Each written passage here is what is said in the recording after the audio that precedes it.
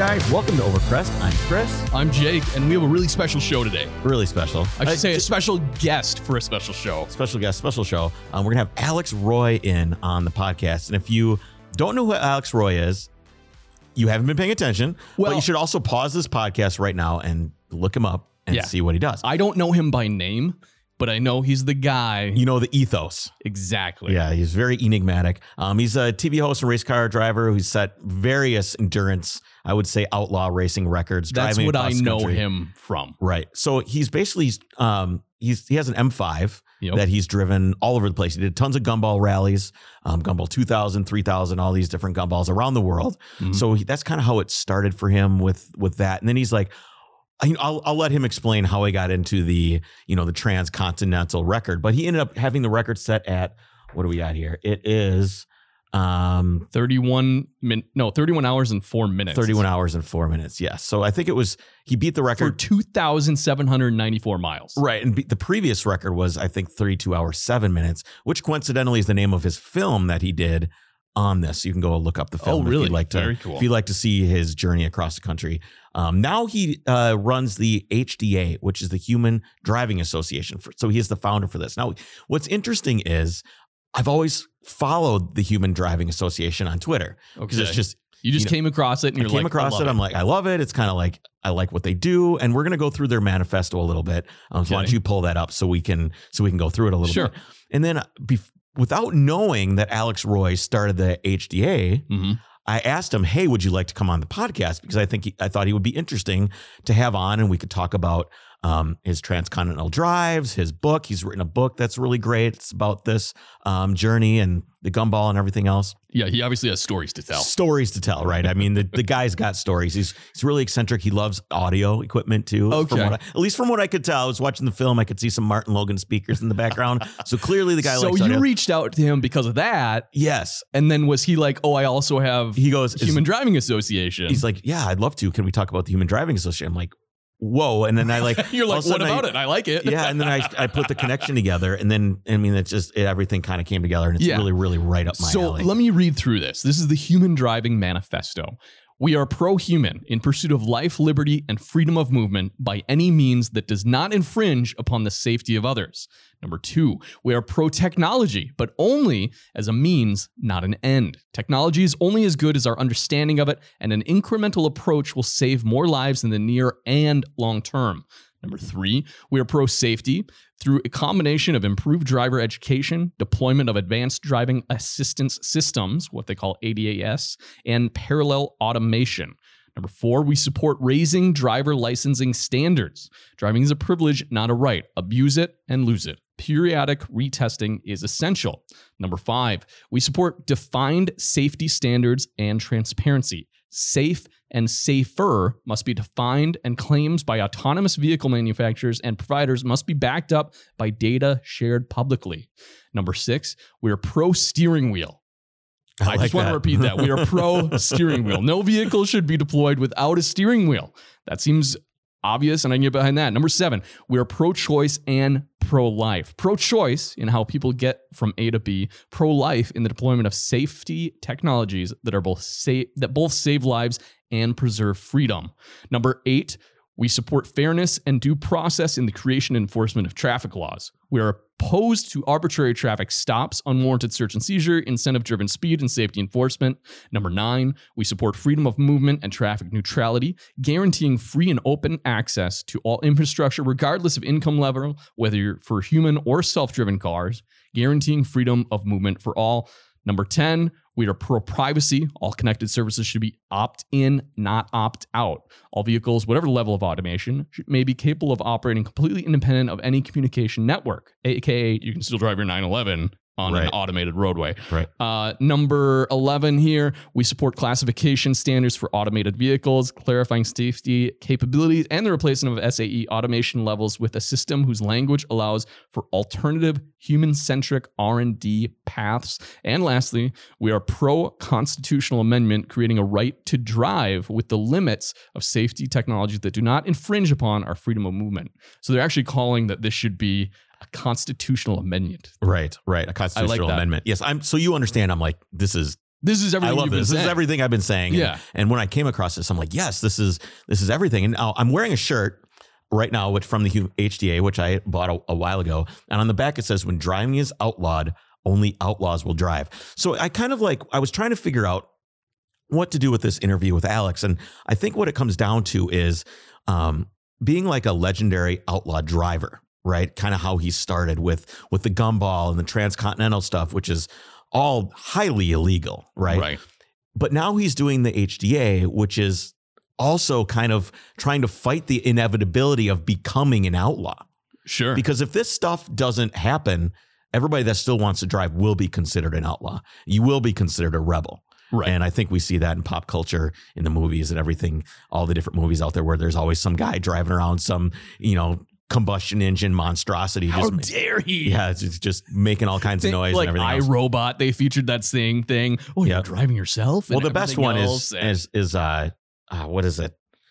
The Last Chase. No, The Last Chase. That, that's great. We're gonna have a showing here at the studio on Saturday.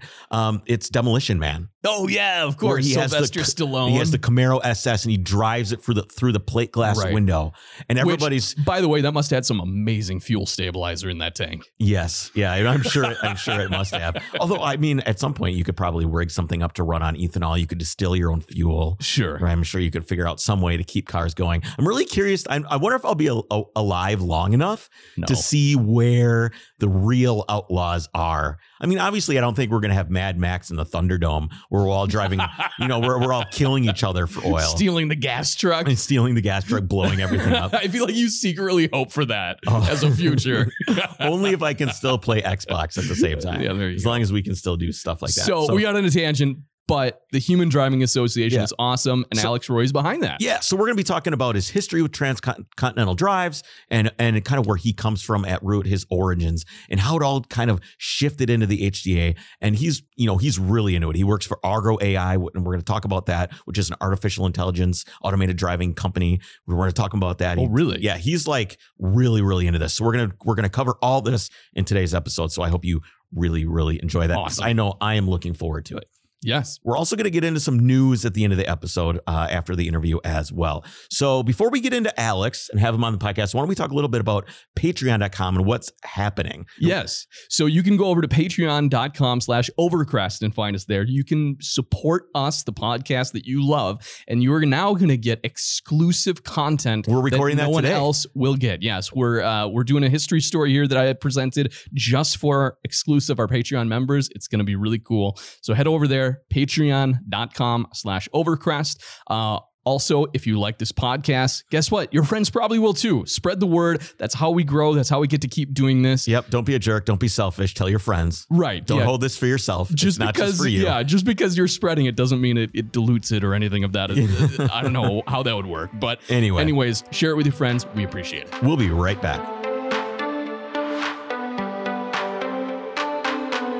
Mr. Alex Roy, how's it going, man? How are you? Alex Roy right here. Hey, glad we could find you and get hooked up. It's a real pleasure having you on the podcast. I really appreciate you coming on. Thank you so much for having me on. I talked a little bit about in the intro of getting to this point here on the podcast about how I'd found the Human Driving Association before I knew you had anything to do with it. So I invited you to come on the podcast based on the transcontinental drive stuff, and then found out you did the HDA, and I was like, oh my God, this is absolutely perfect. Thank you so much. It's funny. A lot of people didn't know if it was serious. And then there were people who were convinced that it was like the most serious thing that ever happened, So yeah, thanks. I'm really glad you connected the dots. Yeah, it works out really well. So before we get into, the HDA and the transcontinental drive stuff, I want to talk a little bit about where motoring started for you. And for a lot of us, it starts with our fathers. How did yours inspire you and get you on the path that you're on today? So, in 1940, my dad and his older brother, my dad was a kid, was living in Brussels, and the Germans were bombing the city. And he and his older brother, who was, I think, 17, my dad was like 16 or 15, they didn't know how to escape. And so they ended up breaking into a car dealership, a Citroën dealership in Brussels, and stealing a hand crank Citroën. And his older brother, my uncle, knew a little bit how to drive, and they got the family in the car and their neighbors and escaped and drove to Paris. Wow. And on the way, like the Germans like strafed the convoy. It was a whole mess. But years later, my father loved sports cars. He was in the U.S. Army. And at the end of the war, he met some German POWs and became friends with them. And one of them was named Hans Sixt. And today, if you go to an airport in Europe, or maybe some in the U.S., you see Sixt Rent-A-Car, that's Hans Sixt. And he and my dad became friends after the war because they both loved cars. And that's how my dad started the family business and got into the car business. So how did that all kind of be imparted on you? Because in your book, you talk a little bit about, talking to your father as he was getting older in life. And he told you about, some of the stories and things he's done. But that wouldn't have fascinated you unless there was already a seed planted. What was that original thing? So, I grew up every summer. We'd go to Europe and visit family in France and Germany. And we would be lent a car from a different company. So we'd get, Mercedes, Benz, BMW, Audi. And when I was 16, had a learner's permit, my father, let me drive in Europe on these roads. And I just got the bug. Like, I was like, I am going to own a car someday. I want to drive fast. And, later in his life, in the late 90s when he got sick, he told me about how much he wanted to do the original Cannonball race. And I vowed that someday I was going to do that, but no one was putting it on anymore. I would have to figure out a way to do it myself. So how did you translate into being an outlaw? Were you okay with that, knowing that you were doing these illegal things? Because every time I see any of your media and stuff, you always have this a little bit of a trepidation with what you're doing, and you're very, very careful. How did you reconcile that? There was, having read Car and Driver, Road and Track all my whole life, and it became very clear to me that there was a divide in the car community. There's street racer kids, and there are people who are serious about driving. And the kids claim to love their cars, but it's not clear they care about safety or professionalism. And then there are real people who are serious about it. And so I was always afraid. I was afraid that I would hurt someone else, but I was never afraid of hurting myself. And I think it takes a very special person to know where the line can be drawn, where you're risking other people's lives versus your own. And so when I started doing this, I vowed that I would never risk anyone else's life except my own. And I've lived with this fear that I would inspire someone else to take a risk and it would get blamed on me. And I still carry that today, but not as much as I used to. So even though this stuff is a speed run when you're driving across the country, there's a lot of time. Like, everybody's like, yeah, well, you're going 90 miles an hour, but yeah, you're doing it for 30 hours. So there's a lot of time for introspection. What's kind of, as the lines are speeding underneath the car, what are you thinking about most? Well, to be clear, sitting in a car for 30 hours and driving cross country, or 31 hours, you think it's a lot of time. It is not. When you're driving at 120 or 140 miles an hour for 4, 5, 6, 7 hours, 30 hours, all I'm thinking about is, have you ever gone scuba diving? I have not. Okay, well, if you go scuba diving, what are you thinking about? Check oxygen, check depth. Don't drown. Look for your buddy. Look for sharks. You have this protocol of things you're checking all the time to make sure you stay alive. So you're going 125 miles an hour or 140 on a public road. What are you looking for? It's like, look for police, look for other cars, check for animals, check the thermal camera, check the radar detector. One ear you've got the police scanner, the other ear you've got a phone to mission control in New York talking about the weather. So it is an endless cycle, a repetition of these safety protocols and monitoring protocols to avoid police. When I did it with Dave Maher, one of my best friends, no one had done it in 27 years that we were aware of, or 25 years.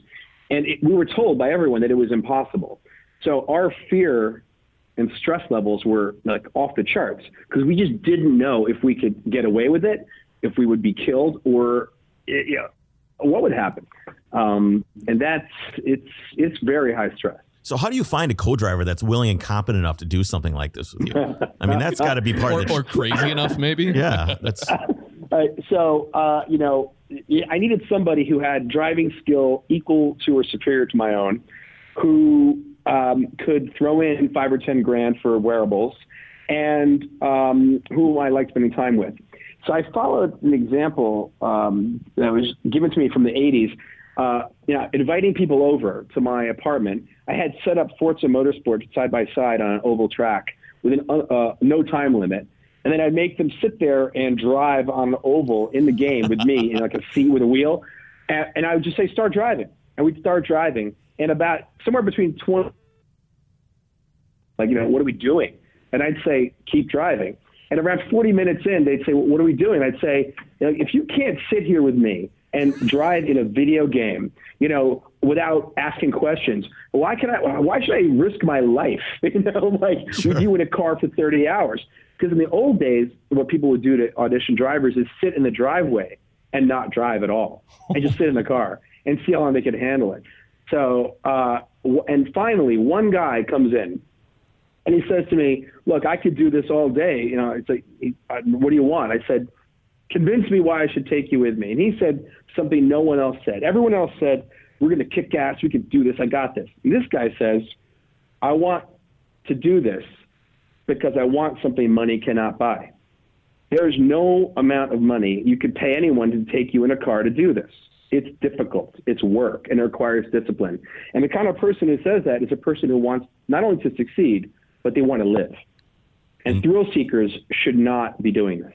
So there had to have been some sort of adrenaline rush with this and some sort of kick from it. Where do you get that from now that you don't do this stuff anymore? It's been 10 years. I'm a very different person. I have a baby. All I think about is my daughter. It's very satisfying to look back and say, I needed to do that at that time. And to say, I don't need to do that anymore. I think a lot of people in life, and no matter what they're doing, are convinced that they have to be the best at something and that they have to be the best at that thing forever. And they chase happiness in a circle, get older. All of us change over time. But to try to pretend we're always going to be 20 or 25 or 30 and always going to be the champion of anything is a mistake. We have to grow with time and understand what really matters. So when people ask me today, why did you go back out and break the record again? How could you let someone break your record? I say, I'm so glad someone broke it. So now I have a friend that I can talk to about it. Sure. Because it sucks to be the guy. It sucks. People always want to take you down. I'm happy people have now 4 or 5 teams have broken our time, and we're all great friends. So you've also done this in a Morgan. And I have to ask, that is the most masochistic thing I've ever heard. Doing this in a 3-wheel Morgan, was that, why would you do that to yourself? Okay, all right. So everything I just said to you a moment ago was a lie because I didn't want to just retire. I did want a challenge, and going across faster in a newer, better car did not seem very satisfactory. I wanted to do something that was more difficult, so I could claim a record that no one would ever take from me. And that record is the masochism cannonball. And also, Morgans are famous for being pieces of junk. So I thought that would be a special challenge. So I convinced the guy to go with me that I didn't know, who had never driven the car before. We met like 2 hours prior. And Zach Bowman is a great journalist and motorcycle, racer. And that was the worst experience of my life. We were on the side of the road, broken down or troubleshooting for 4 or 5 hours. But we still set the record. I think it's 41 hours and change. It was horrible. We were covered in ice. He wore motorcycle technicals, and I wore period correct gear from like the 20s. We hated ourselves. We hated each other. But I love that man, Zach Bowman. He's a real champion. So. Awesome. So before we get into the Human Driving Association and kind of your philosophies on that, I want to read a little bit from an article that you wrote and then go right into a question. You said this is from an article on Drive. With the rise of self-driving cars, an army of experts would have us believe freedom and choice are a bad thing. From behind the banner of safety, they claim autonomous technology will save us from the tyranny and danger of human control. Their strategy is to claim that autonomous technology creates an either-or scenario which human driving is in conflict with safety. That strategy is based on a lie. So what did you mean by that when you said that strategy is based on a lie? All right, so think about how the companies like, and by the way, let me clear, I'm speaking for myself, Alex Roy, right now. I'm not speaking for any organization. I'm not speaking for the self-driving sector or anybody. I'm speaking as myself and the Human Driving Association. If you look back to the last 5 years of how self-driving cars have been marketed, and these claims have been made that it's going to save us from pollution and traffic and keep us safe. There's no evidence of those things. There's no evidence at all. In fact, we have not yet seen a demonstration, a successful demonstration that this stuff actually works publicly. And there's always excuses. And then we're also been told that in order for this stuff to work, that, people will have to be removed from the sidewalk. People will have to wear reflective vests, all these things, catches and excuses. And so it became very obvious to me that, if you want to make people safe, train them to drive better. If you want to stop pollution, get people to drive less. If you want to reduce traffic, get people on bicycles or on trains. And so what's really driving a lot of the propaganda around self-driving? So I really devoted my entire career or journalism career to learning more about it. And it became very clear that there are many different forms of it, and that some of it, I hate to bring guns into this. Are guns good or bad? Well, they're, like any technology, it's only as good or as bad as we choose it to be, as the training used to deploy it, as the laws around its, our freedom to buy it. And so self-driving, like any form of automation or robotics, is only as good or as bad as we allow it to be. If you live in, if you live in Singapore, a country with a very centralized government, it's probably the kind of place where you could deploy it and people would be okay with it. Right. But you can't go to Texas and tell people that it's 100% safe and that they can't own a car. So if you look at different companies that are making self-driving cars, some of them have a business plan associated with it, which absolutely requires that to become profitable, that nobody own a car. That doesn't work for me. I want to choose. I want to own a car. And so that doesn't work for me. And if you go to some of the other companies, they will say the truth, which is this will work some of the time over here, but not over there. And we're not forced into it. So I like to say that I'm pro-choice when it comes to technology and automation. I want the choice of whether or not I can use something. And I don't want to force on anyone else that choice. I like people to be free. It's not an American concept, but it is very, very foundational to what it is, I think, to be an American. Which then brings us to the second half of the answer. And this is, it's not political, but it sounds like it's political. Well, that's what I was going to ask. Where is this coming from? There must be some sort of root morality that people are skipping over, and they must be convincing themselves of something. So we get into cars every day, all over the world, people get into cars every day. And different countries have different policies about training and education and safety. You go to Germany, go to Latvia, go to some of these Nordic countries, and the training is incredible. And the crash rates are much lower than in the United States. And, in the United States, we've got 50 different states, 50 different sets of rules about it. And that's fine. It's not a criticism of our system. But, I take it very personally that I am the safest driver I can possibly be. And when I hear that a friend had a crash and they say, oh, I lost control of my car and I skidded off the road, yada, yada, but I got a new one. It's cool. Insurance paid for it. That actually disgusts me, because what happened, they didn't lose control. They never had control because they didn't understand how to drive. And if someone got hurt or killed and insurance paid for it, they didn't take responsibility for that. And the companies in the self-driving sector that keep saying, oh, we'll solve 94% of those crashes caused by humans by taking away the steering wheel. Well, if everybody was a professional driver, that justification would be taken away. And then the only reason to pay for a self-driving car would be convenience. And so people are letting themselves, they're just giving away the choice to become safer, better, more professional drivers. Listen, we all know, I don't want to drive in traffic. Do you? Of course not. So I want a car that I own with a button inside mode when I choose. That's what I want. But I don't want to be told I can't own a car. I object to that. So there seems to be like an inevitability to this, right? It's like, if you remember Agent Smith from The Matrix, he's like, it is inevitable, yeah. right? So he says that sound, Neo, that is the sound of inevitability. That's right. That's the sound of your death. That's what the media is doing. It feels like it's being pushed as this inevitable thing that can't be stopped. And it's almost like, you say in your movie that religion, some of the religion you found in your life, you've found through driving. But I don't think like the soccer mom is ever going to get that feeling. So how do we get the regular people to get it? How do we convince them? It's easy to convince you and me because we're emotional about this topic. But just the regular guy driving around, how do we convince him that this is a bad thing, that it's being taken away from him? Well, here's the thing. There's nothing wrong with automation that makes people safer, reduces traffic, any of that. But we have to have choice. So let me ask you this question. Wouldn't you love to own a sports car with a steering wheel? You own it. And if you try to turn it into a wall, it won't let you hit it. It just turns back. Right? Of course you would. Yeah, I think that would be okay. Although there's something about, there's something about older cars being dangerous that I kind of like. Sure. Knowing that wall is there, I feel like I can almost conquer something by not hitting the wall.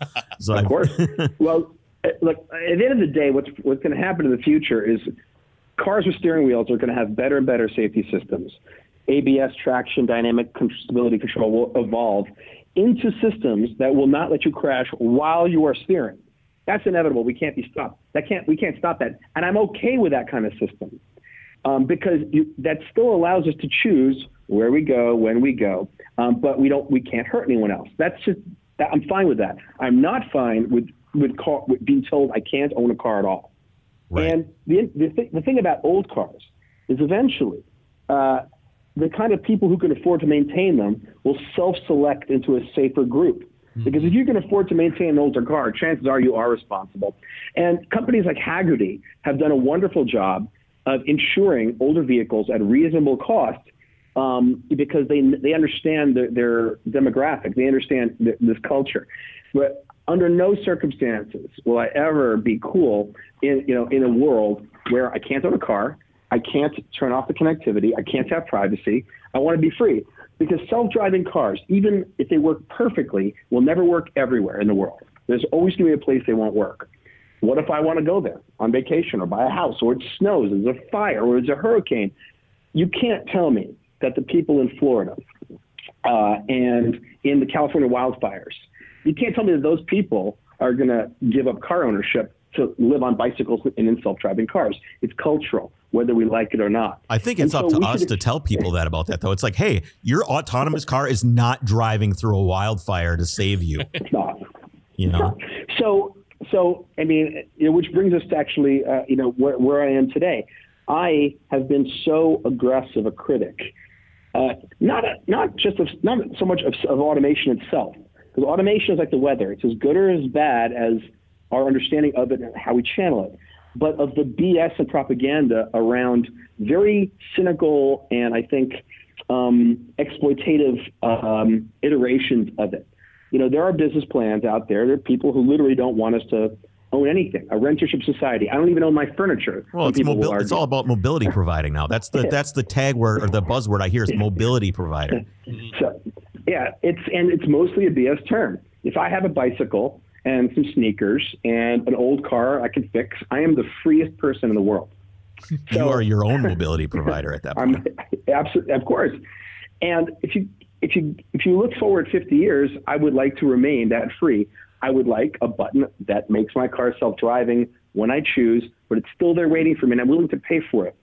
The founding fathers considered the freedom of movement so fundamental, a human right, that they actually removed the specific language pertaining to it, and now it's only implied as part of the Interstate Commerce Clause.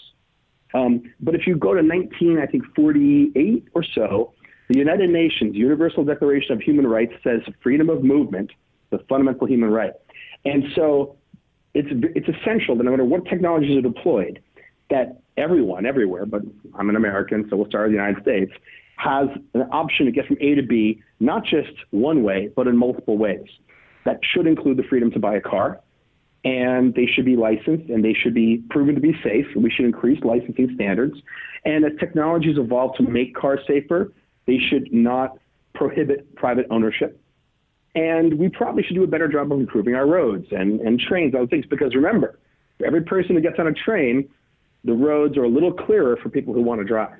That's exactly it. I've thought quite a bit about, providing alternatives for people, and the more autonomous cars and will help traffic, everything like that. But that would help me as a guy that actually wants to drive his car. So I think that's a good selling point. As long as you're still allowed to drive that car. Right. Yeah, exactly. I mean, let's be real clear here. There are companies in the automation space and AI and transportation, self-driving, who are agnostic. It's like all they say is this will be cheaper than owning a car and it will be safer than you driving. I'm cool with that. I'm not cool with them saying no steering wheel. You shouldn't. Our business plan means you won't need a car, and we're going to lobby to prevent you from owning a car. I'm opposed to that. How does that make them money? How do they? What's the business plan? How does that, keep them in the black? Well, I can't speak to that because I'm neither a business strategist nor a CFO in the sector. I'm an enthusiast of car ownership and freedom, but real safety. I believe in personal responsibility, and I don't feel like I will never pay for something that I don't understand. Even if that means I have to substitute my own time and sweat to learn it better, I will. How do they make money? I don't think anyone knows how any of the transportation and mobility plays will work because none of them have been deployed yet. Right. It's the total wild west right now, basically. Uber's losing their shirts on human-driven vehicles. No one has deployed a self-driving car, a business model that's shown to work. Who can say? Right. So what's the difference between good and bad semi-automation for people who love driving? Is there a compromise? Okay. So there are two forms of semi-automation. There's an organization called SAE, the Society of Automotive Engineers, have these levels, 0 through 5, which define a different automation. Level 4 being a self-driving vehicle that's inside a fence. Level 5, it works anywhere. I don't think level 5 is possible. But when 2 and 3 are semi-automated. Now, this is something that very few people grasp, but it's very clear to anyone who's ever, flown a plane. The SAE levels use what's called series automation, meaning as automation is added, human input is reduced. Every car on the road today is a series automation car in concept. So you activate cruise control, you don't have to use the gas or brake pedal. In a Tesla, you activate autopilot, you can kind of take your hands off the wheel, although you shouldn't. And so as the car takes over more and more responsibility, you pay less attention. That type of system is very dangerous for ground vehicles. In a plane, it kind of works because you have pilots that are trained at a much higher level. And there's a lot less to run into. But if you go into an Airbus or a Boeing, if you get into an Airbus, there's a thing called a flight envelope protection. As long as the system is functional and everything's cool, it will not let you pitch the plane forward or roll more than 30, 40 degrees or pitch it up and down 15 degrees. The plane, it's not uncrashable, but the pilot is prevented from doing anything which would crash it. That is so a parallel semi-automated system in an Airbus, and Boeing has similar systems, but they're not as a pilot can override them in a Boeing, but not in an Airbus. But if you were to get into a car, what is the equivalent of an Airbus flight envelope protection for the ground? It would be ABS, traction, stability control, plus steering that will not let you go into a wall. That would be the approximate equivalent. Well, we've seen kind of a little bit about that maybe with like the cars that brake themselves in traffic so you don't pile into the car. Adaptive cruise control. Sure. Well, but those systems are limited. In order for a system to be a parallel system, it's always on, it's always there, no matter what you're doing, and will literally stop you from doing anything, not just single, like a single vector error. So it would have to be there for steering as well. No one has deployed such a system. So how do you keep that from translating into lazy drivers that are just like, well, this thing's just going to save me. I don't need it. Does it even matter? A parallel system is you have to keep your hands on it. And if you don't, the car will come to a stop. So It's conceptually the opposite. It's the opposite of every system on the road today. Only one company is building such a system that, or has publicly claimed to be building such a system. And ironically, it's Toyota, not known for being a driving brand, but they call it Guardian. And I believe that in the future, if Porsche and BMW and Mercedes and any of these companies want to be selling cars with steering wheels, they will have to deploy these systems. And they will become so advanced that drivers may not know they are there, because driving education will be gamified and built into the car. So when you first buy your Porsche, I think in 25 years, when you buy a Porsche, it will not let you do very much at all. But over days and weeks, as you drive it, the boundaries of what it will let you do will expand, such that you may never know it's there until you make a mistake. Well, there's cars that kind of like register how you drive. Like I had a newer Mercedes E-Class that I drove around for a little while, and if I wasn't paying attention, it would show a coffee symbol on there. So it's almost like the cars are starting to learn if you're a piece of shit, you're not a good driver anymore. They're starting. So tip of the iceberg. Yeah. So we have a long way to go. Yes, we do. So you're a pretty busy guy. You're working on a lot of projects. Now, what people might not know is that you had a lot to do with the original Apex film, which is on Netflix. And it's a film about hypercars and Koenigsegg, and there's 918s in there. But and it's beautiful. And that's one thing I really love about it, is how beautiful that film is. Now there's an Apex 2, another film coming out, which I didn't know. What can you tell me about that project? Oh, well, I can take no credit for Apex 1. The producer-director, J.F. Musial, is one of my best friends, and he is the man who made that movie look the way it did. And he asked me if I wanted to produce that film, and I said, no one will ever watch it. And I was hugely wrong. Although I'm in the movie, but Apex 2 is basically the director's cut, re-edit by J.F. Musial of a documentary that should have come out years ago called 32 Hours, 7 Minutes. And Apex 2 is like the grand vision for what would be the greatest documentary about what it's like to go on a cannonball run and what it was like to go on the old races in the old days. So about half the movie is about David Maher and I breaking the record in 2006. And the other half of the movie is the true story of the U.S. Express, which was the secret cannonball race in the 80s. And most of this footage has never been seen before. And most of it was tied up in litigation and legal issues for 7 or 8 years. So I think people are going to love it. And we've already shown it to our attorneys. We've shown it to members of law enforcement. The criminal statutes have all expired. We're doing a screening. We're doing a screening for the NYPD. I think we'll do one for the FBI. It's going to be epic, and it should come out probably at the end of Q1 or probably beginning of Q2 of 2019. So where will this be available, on Netflix?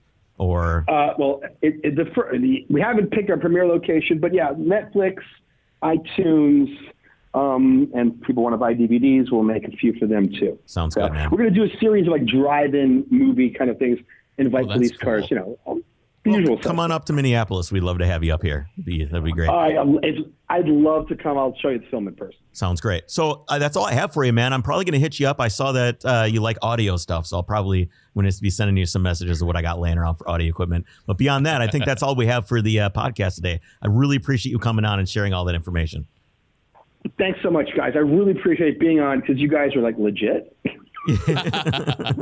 Yeah, thank you. We appreciate that. There's a lot of podcasts out there that drag their feet, but we definitely don't. So thanks so much, guys. Good night. Take care of yourself. Bye-bye.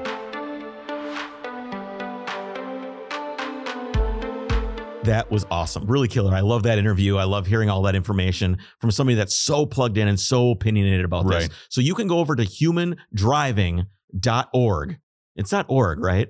You got it pulled up on there, don't you? Somewhere. Are you talking the Human Driving Association? Yeah, the Human Driving Association. I think it's humandriving.org. Yeah. So head over to humandriving.org. You can also look them up on Twitter. Alex is on there on Twitter a lot. There's lots of commentary if you're interested in where this industry is going. Human Driving on Twitter. There's lots of retweets of different news articles. He kind of pulls everything together and kind of shows you what's going on. That's awesome. So if you're kind of trying to bear down on what's actually happening, right, that would be the way to do it. And they have all kinds of merch on their website, like the shirt I'm wearing now. Like I said, it says, Once driving is outlawed, only outlaws will drive, which I like. I absolutely love. Yeah. And there's one with like a gear shift on it that says, come and take it. He's got his little hand on the gear shift. So I really, really like that as well. Yeah. Awesome guy. Yeah. Awesome guy. So let's get into a little bit of news. What have we got going on? I have no more show notes. So that's okay. I'll take it from here. Yeah. So rally ace Walter Roll, recently Porsche kind of paid him because he obviously has a lot of history with Porsche. Yeah. Right.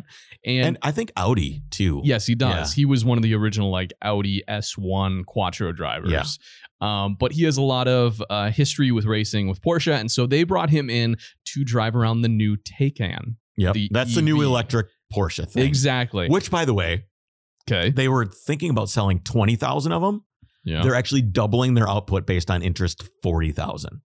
That's still not much. Well, it's double what it was. Yeah, I guess.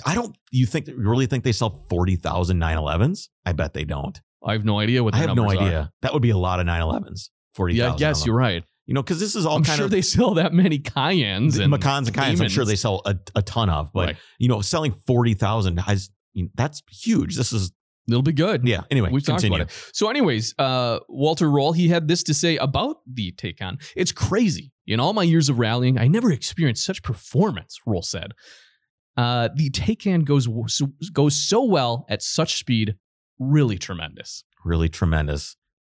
And he kept going. Is he buddies with our president? I know. I was tremendous. Like, tremendous. So tremendous. I'm surprised because you can barely notice the weight The anymore. best car ever. The engineers have done a great job, says Roll, on the tuning and have made excellent use of low center of gravity. The steering and even the brakes handle superbly. So he had these glowing reviews, everything else, which were, of course, on press from Porsche. Yeah, they had a little film that they put out and everything. Yeah, that's great, right? But well, then a bit later, he went back on Twitter and was basically going back on. Let's hold on. Like, everybody should know. Just stop going on Twitter. It's just all that Twitter does is get everybody in trouble. No, just good stop. point. Yeah, just stop. Just nobody use Twitter anymore. Just stop. Yeah. It gets you in trouble. Trump doesn't need to be using Twitter anymore for sure. And basically, if you're a celebrity, why would you go to Twitter? All it brings you is trouble. It just polarizes people. Just get off Twitter. Okay. So the German wasn't done talking about the Taycan. On Wednesday, he posted less than curated comments on the car. About 1 month ago, quote, about 1 month ago, I had the task to carry out a test for our Taycan for our Carrera TV. In the run-up, I had already indicated that I would do an objective test on the driving dynamics and performance of the Taycan, which is not influenced by my absolute rejection. The test showed, as I had expected, the power dynamics and everything else are typical Porsche. It was absolutely sensational and passed along to our engineers with great enthusiasm. But the objective assessment does not change my conviction and critical attitude towards e-cars. In urban traffic or in people with a second and third car or those who believe that an electric car is good for the environment, may the e-car be successful. But for me, it will always be a mistake. So obviously, as Porsche's like PR experiment, that didn't go too well. So they imagine going to him. They're like, all right, Walter, I know you hate these, but can we please have an objective review? And he's like, yes, I'll give you an objective review. But what he didn't say is he was going to go on later. And then a month later and say how he really felt. Yeah. So this isn't, I guess, the first, what would you call it, kind of controversial words from Walter Roll. What else did he say? This was a while ago. He went on to talk about his rallying days. He once commented that he would have hated to have been beaten in the 1982 World Rally Champion by his Audi teammate Michelle Mouton, simply because she was a woman. I would have, quote, I would have accepted second place in the champion to Hannu Mikkola, but can't accept being beaten by Michelle, Roll told the Glasgow Herald. This is not because I doubt her capability as a driver, but because she's a woman. Oh, geez. Which, is that better? Like, you're not upset because she's a bad driver, you're just upset because she's a woman? Like, that didn't help. No, I not a great look. Not a great look. I know. All right, so next story but here. Let's just say, I'm with him. I feel what? I don't feel like electric cars are a mistake, but I do like I like the boldness of his statement. Right. That's for sure. I mean, he's obviously an old school guy. That's cool. Yeah. Because you think about it, probably detracted from like what he does as a driver. Absolutely. Everything he stands for is the foundation is built on something else you entirely. can kind of understand where he's coming from. Right. All right, what else we got? So this is a story out of Norway. This is really disturbing. Okay. The Norwegian Data Protection Authority is now arguing that GPS-based taxation for the amount of kilometers driven by car is the way to go. So basically, it's going to become, instead of doing like gas tax and exactly. Well, here's the deal. They're probably still going to have the gas tax, right? Still going to have the road taxes, and they're going to add this other tax on top of it. But here's the point: is that they're to figure out how far you drive, they need to know where you went. Yep. Exact how long it took GPS you to get there. Coordinates. They need to know how fast you were going, where you parked. Did you park illegally? Did you drive too fast illegally? So basically, no. I don't think they're going to be looking into that yet. Right, but it gives them the opportunity to do so. That's the potential of it, because if they pass a law that says this, and then all of a sudden they have this huge database of information on people, some government guy's going to be like, "Hey, look, we can just find out who's been speeding." Exactly. It's almost like, it's not quite like pre-crime. Like with Minority Report. Yeah. Where Minority Tom Report, Cruise they know he was going to murder someone. If they know you're going to murder someone, they just basically put you in jail to begin with. It's kind of borderline. Like, we're going to go find out who you are and what you're doing, and basically revoke your driver's license.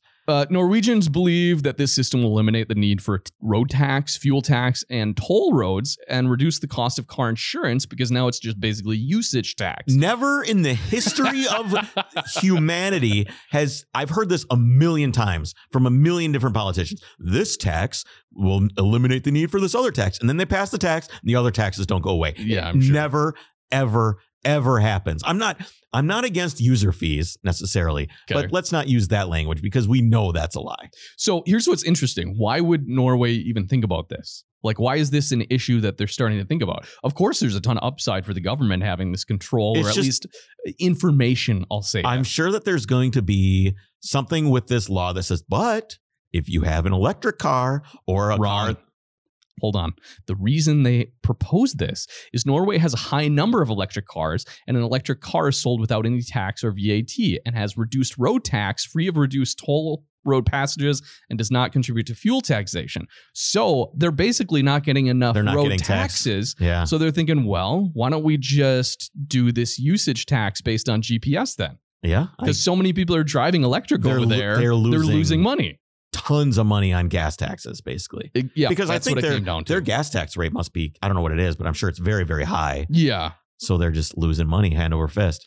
Yeah. So, all right, moving on to the next story. So we've talked about the French, their protests, right? The yellow jacket. Is that what they were calling them? The yellow vest guys, where they were just, they were going to raise the gas taxes and a bunch of other stuff to try and 50%. Yeah, based on climate change, and we're going to push make it so it's harder to drive. Blah blah blah. And so people freaked out, and they burnt down buildings and broke windows and flipped cars over. Big deal. Yeah, we talked about it. The reason they were using the yellow vest is because there's a law that says you have to have one in your car. Yep. I kind of like it. So I it's like the clever. If you have to, if you break down somewhere, now you have a vest you can wear and be visible. So like, well, screw you. We're going to wear a damn vest that you're making us wear. Yes, exactly. Because I am in distress. So we're going to, all right. So these French protesters, they got their way with that tax, but they weren't done.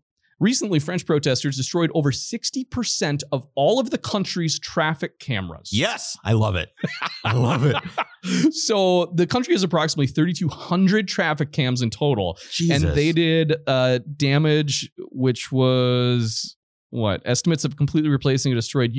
Each unit is $114,000. So 100. Let's just call it $100,000. Oh man! So there's 3,200 of these things at $100,000. Is that $3.2 million worth of? It's something like that, and then the 60% because they didn't get quite all of them. But anyways, there was something about taxing. I'm just thinking about the initial. But here's the deal. What's that? What kind of revenue do these things raise? Exactly. Those things are going to be fixed and back in action like tomorrow because they're going to need to raise revenue from that stuff. Yeah. For sure. But hey, if they keep burning them and setting them on fire, I love that. That's revolution right there. Yeah. Viva la revolution. Viva la revolution. Okay. So we love Germany because of the Autobahn. Right. This is the last standing bastion for free speed, no holds barred in certain areas. It is where you can go as fast as you want in certain areas. When I was in Berlin, to meet Achim, the guy who designed for Bugatti, we got in his 911. We're kind of tootling around Berlin talking, right? And then we get on the freeway and he just goes. Yeah. And I'm like, what the F is going on? You're not used to it. I'm not used to it. And all of a sudden he's like We're going about 140. Sure. And he's with one hand on the steering wheel and he's like motioning with his right hand, like dictating with his arms, with body language. And he's just talking to me while yelling at me because the car is very, very loud. Right. And I'm just like, holy crap. We're going 140 miles an hour. We're just having a conversation about car. Oh, yeah. And it was no big deal. It was great, but we got to where we were going pretty quick. Which goes to our guest Alex's point. Why can they do that? Because they have better training, right? Well, and they're used to that. If you hover in the left lane or everything like that, you're going to get killed.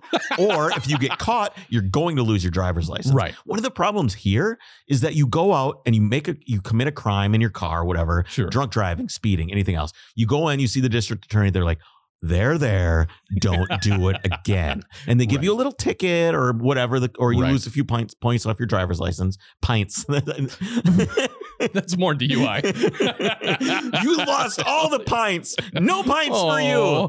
Yes, but I know what you mean. The consequences aren't as severe. And if they were, well, think of it this way. I think it cost a ton of money to get your driver's license too in Germany. Oh, sure. And you have to go through like training and everything like that. Anyway, so regardless, that's why it's right. You don't die when you're on the Autobahn because everybody's a pretty competent driver. I wonder what they think about Americans that go, they go over and they rent a whatever and they go on the Autobahn. I can tell you Italians are terrible drivers, or at least extremely aggressive. So I don't know if there's a difference there. I don't know if they're better drivers, but just are very aggressive. I'm going to guess that Italians don't have the same laws as Germans. Right. Just based on But I'm just saying, I don't think it's the Americans they have to worry about in Germany. It's all the Italians that come over and are freaking crazy. And we just lost however many Italian listeners we have. I'll have to check the Italian charts. I'll see how many Italians we have listening by. I'm sure there's a few. Sure. Okay. Well, anyways, okay. Germany considers putting a speed limit on the entirety of the Autobahn. It's going to be a proposed 80-mile-per-hour limit.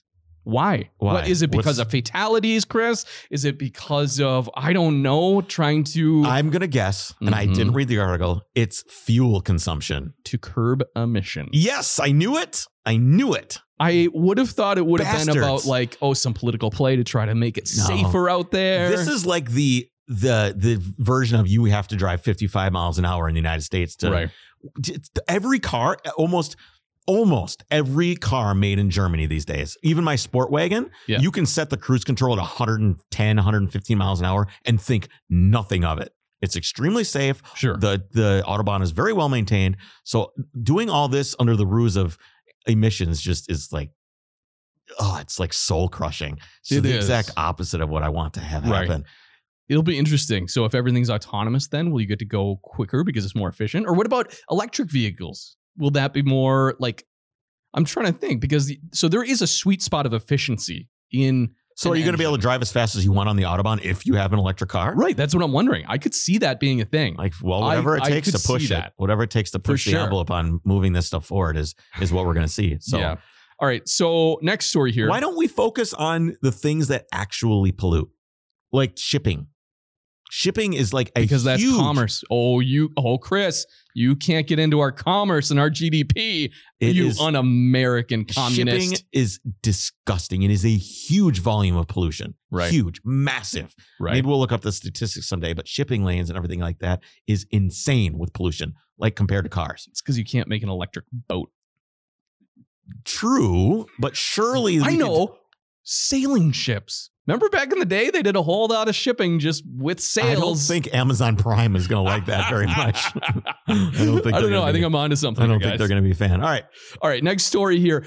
Porsche invests to get bigger, better augmented reality head-up displays in future cars, Chris. This is what we've been waiting for. This is what we've been waiting for. If I could go on track, because I suck at Forza. I'm not good. I'm not great. I need to have the driving line on in the game. You know when you're driving and there's like the little green triangles. That's what this shows. I know. It shows it shows a guy in his Porsche 911 on the track, and it shows the green driving line. I would love to have that. I'm such a. Everybody listening right now, Walter Roll, because again, there goes all his talent. Well, here's the thing is, like, if I was to get into a brand new GT3, there is no way, none, that I would be able to do anything close to what the limit is, unless I had some sort of guide. Now, ideally, you'd want some sort of instructor with you to help you learn, because this may help you learn the driving line, but it is not going to make you a better driver.